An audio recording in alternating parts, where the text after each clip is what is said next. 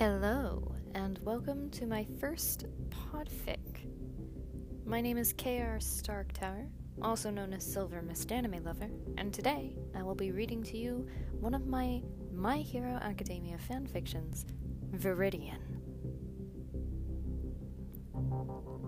There are a couple of minor warnings at the beginning here for anime-typical violence, as well as cursing. If you are fine with that, then let us continue. Chapter 1. Farewell. You have to go, the older man shouted urgently, shooting a fierce glare towards his companion. If I leave you, you'll die, the younger argued, green eyes brimming with tears. You know as well as I do that we don't have a choice here. We always knew one of us might have to stay behind to destroy the portal. So why should I be the one to go? You're the teacher, the hero. What good could someone like me do? Izuku. The man's voice was harsh, and his sharp tone made the younger man's eyes focus on his friend. The elder's eyes softened. It must be you. You're not who you were back then. You aren't useless. Remember this. You are a hero, and the world is counting on you, even if nobody realizes it. But what about you? I swore, I promised I'd look after you. Here, when the time comes, give this to him. You'll know he trusts you when he calls you problem child. He smiled fondly, handing Izuku a pair of rings on a chain. Deranged laughter filtered down the corridor, making the two stiffen. They hadn't expected him to show up. With that man in the building, they knew their defenses wouldn't hold for much longer. You need to go, now. He pulled Izuku into a hug as the smaller man clung to him for all he was worth, tears streaming down his face. This isn't goodbye. Yes, it is! Izuku's fingers dug into the man's shoulder. You won't be... you! That's ridiculous. I'll always be me, and you'll always be my problem child. The man then violently shoved Izuku backwards, making him stumble into the swirling vortex. Save the world, Midoriya Izuku. He smiled, a bright, hopeful grin that looked so out of place on the man's exhausted face. The door behind him disintegrated into dust as a blue-haired man covered in severed hands grinned in glee, only to screech in rage upon seeing Izuku in the portal.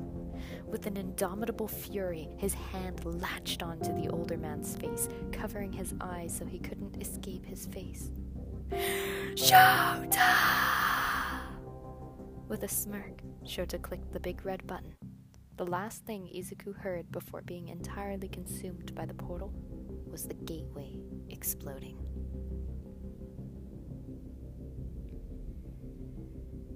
Pain.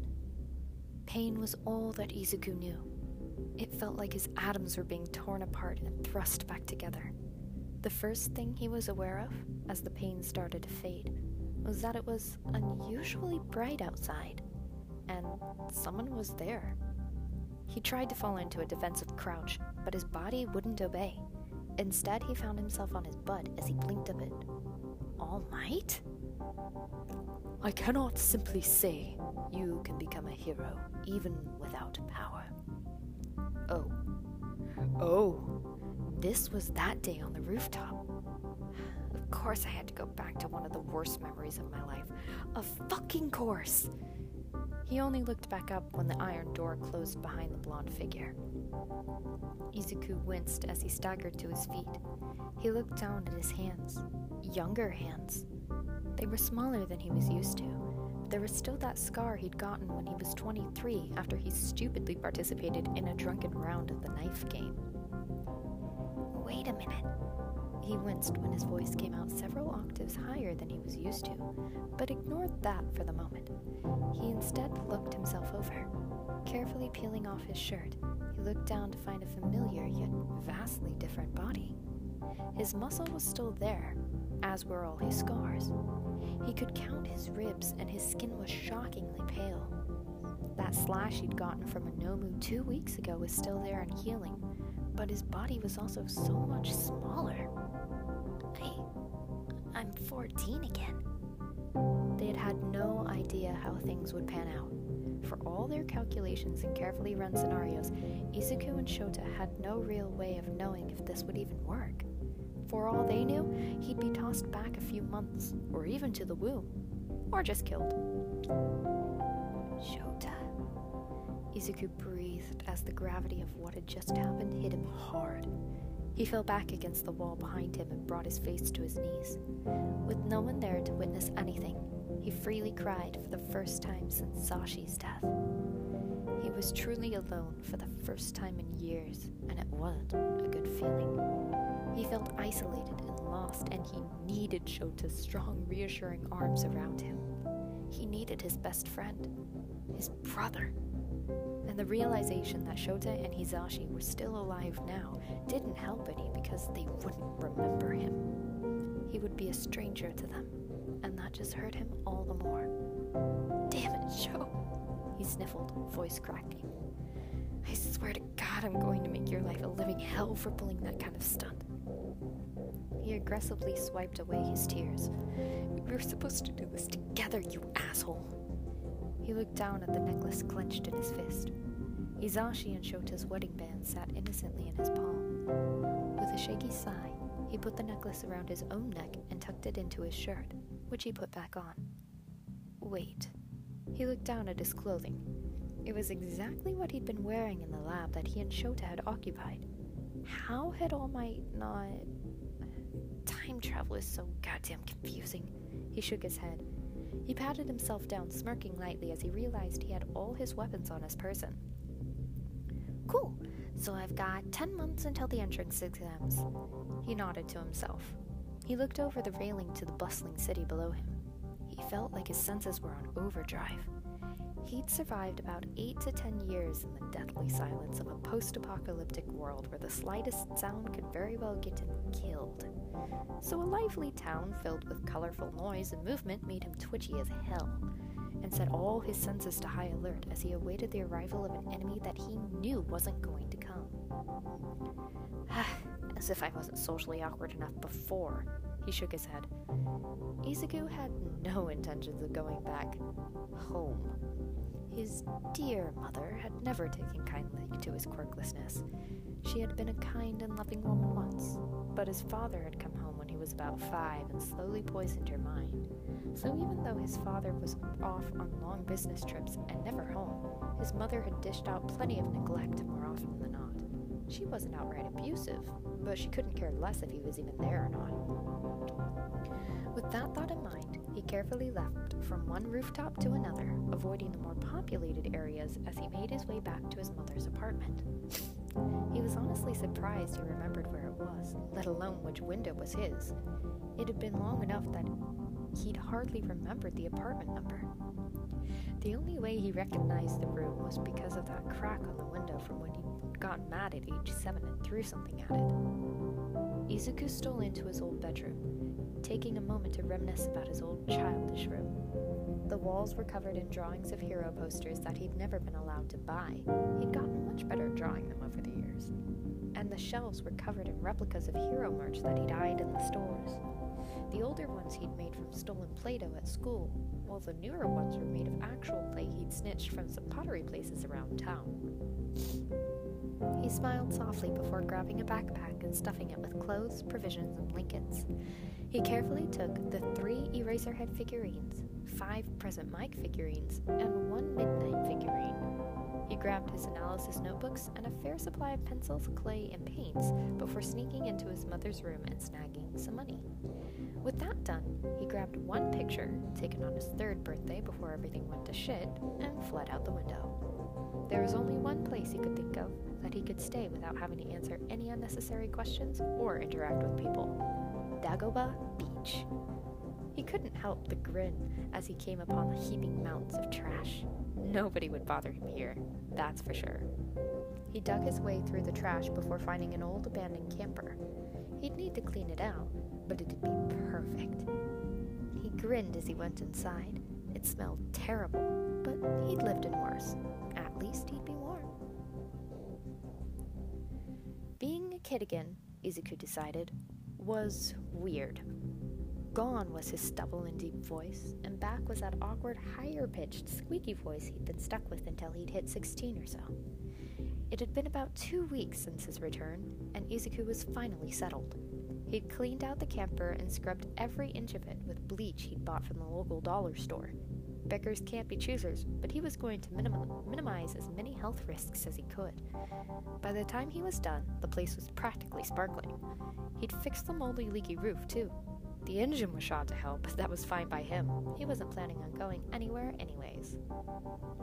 But he was also getting restless. He'd had a backpack that had come back with him from the future that had plenty of supplies and plans that he and Shota had worked on together, and sometimes just seeing Shota's handwriting made him tear up. But his old vigilante outfit was in there too, and it got him thinking. In the years before Shigaraki destroyed the world, Midoriya Izuku had been a vigilante known as Viridian. He'd tried to find a solid career as a quirkless nobody. He'd ended up eventually trying his hand at support items, but even helping heroes didn't satisfy his deep-seated need to help people. And back then, there had been a lot more people that needed help than the heroes could reach. So, Izuku had taken it upon himself to answer those quiet cries for help. He smiled softly as he held the dark green jumpsuit. The mask looked more like an old-school ninja's, leaving his green eyes open for the world to see. He held it up in front of him and frowned. Of course, the outfit was made with his adult self in mind, so his tiny prepubescent self was not going to fit into that outfit. Okay, time for Plan B. Plan B was to go by the local discount store and buy a Halloween costume, then modify it to look as close to his vigilante outfit as possible. The end result was a black jumpsuit with multiple hidden pouches, as well as a bunch of pouches that resembled a utility belt that looked reminiscent of a ninja. It wasn't as durable as he would have liked, and it wasn't anything resistant, but it'd have to do. He pulled up the head mask, which left only the slit for his eyes, and attached his weapons to his person. He looked in the cracked mirror he'd salvaged from a dump. He looked like a good old-fashioned ninja, like an actual shadow person. It was kinda cool if he did say so himself. He tightened his bootlaces, 5-finger discounted from them all, and triple-checked his mask. He was finally ready to go. Izuku sighed as he readied himself to go out on his patrol. It had been about 2 months since he started doing these again, and it was dreadfully easy. He'd had no idea how uncommon vigilantes were before the League of Villains attack on USJ. In fact, there were only a handful in Japan who lasted more than a week. Even though he was still dreadfully malnourished from his time in the future, he rarely had any trouble bringing down criminals. They just weren't anywhere near the same caliber as the Nomu he was used to facing. Because of his woeful overqualifications, he was starting to make a name for himself. The internet, in particular, was starting to whisper about a new vigilante who was protecting civilians in the harsher, less patrolled areas that heroes seemed to forget. Places like South Musutafu, where the unwanted of society always seemed to end up. He'd learned from the misfortunes of others that if he didn't come up with a name for himself, that the police and the internet would come up with one for him. And they didn't always come up with the best of names. So Izuku decided, since he was also kind of shit at names, to stick with the one he'd had in his previous timeline, Viridian. He smirked as he tied up a group of drug traders who were glaring at him. He chuckled.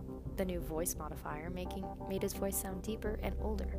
It sounded like his future self, which honestly put Izuku more at ease. "Do me a favor, would ya?" He grinned beneath his mask as he looked at the 3 men. "Let the cops know that Viridian says hi." With that, he nimbly scaled the side of the building, finding handholds and footholds where most people would find none. Within minutes, the police were on the scene, responding to the phone call of a frightened civilian he'd saved. A man with a familiar tan trench coat stepped out of one of the vehicles. Viridian grinned. So they finally brought Scouchy on. This'll be interesting." He knew of the detective from his original vigilante career. He was a good man and a fantastic detective. Viridian was going to have fun with him. All right, detective, Viridian muttered to himself. Let the games begin. I Have No Name has logged onto the chat room. I Have No Name. Dude, have you heard of that new vigilante in Musutafu? The cake is a lie. Viridian, right? He's all over the chat rooms. Nobody can stop talking about the guy. Dragon in a dress. I think he's just a rumor. Nobody's seen him but the people he supposedly caught, after all. Moldy Broccoli. I saw him, I swear. He totally saved me the other night. These guys were about to attack me, and he just hops down for the rooftop like a badass and saves me. He looks like a ninja with green eyes. No Eyes Scardilli. You serious? The cake is a lie. I'm glad you're okay. Did you get a picture? Dragon in a dress. I still don't think he's real. Moldy Broccoli. I got a grainy shot. It was dark. Give me a sec. I'm new to this site. No Eyes Scardilli. Upper left of your chat box, click the dots. Should have an option for an attachment. Moldy Broccoli. Thanks. Moldy Broccoli. Savior.jpg.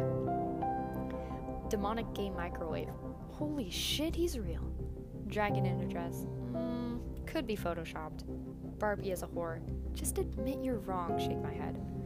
Moldy Broccoli. At any rate, I owe Viridian my life. He's got a new fan in me for sure. Hashtag Viridian, hashtag heroes, hashtag vigilante, hashtag Viridian the hero. And that concludes chapter 1.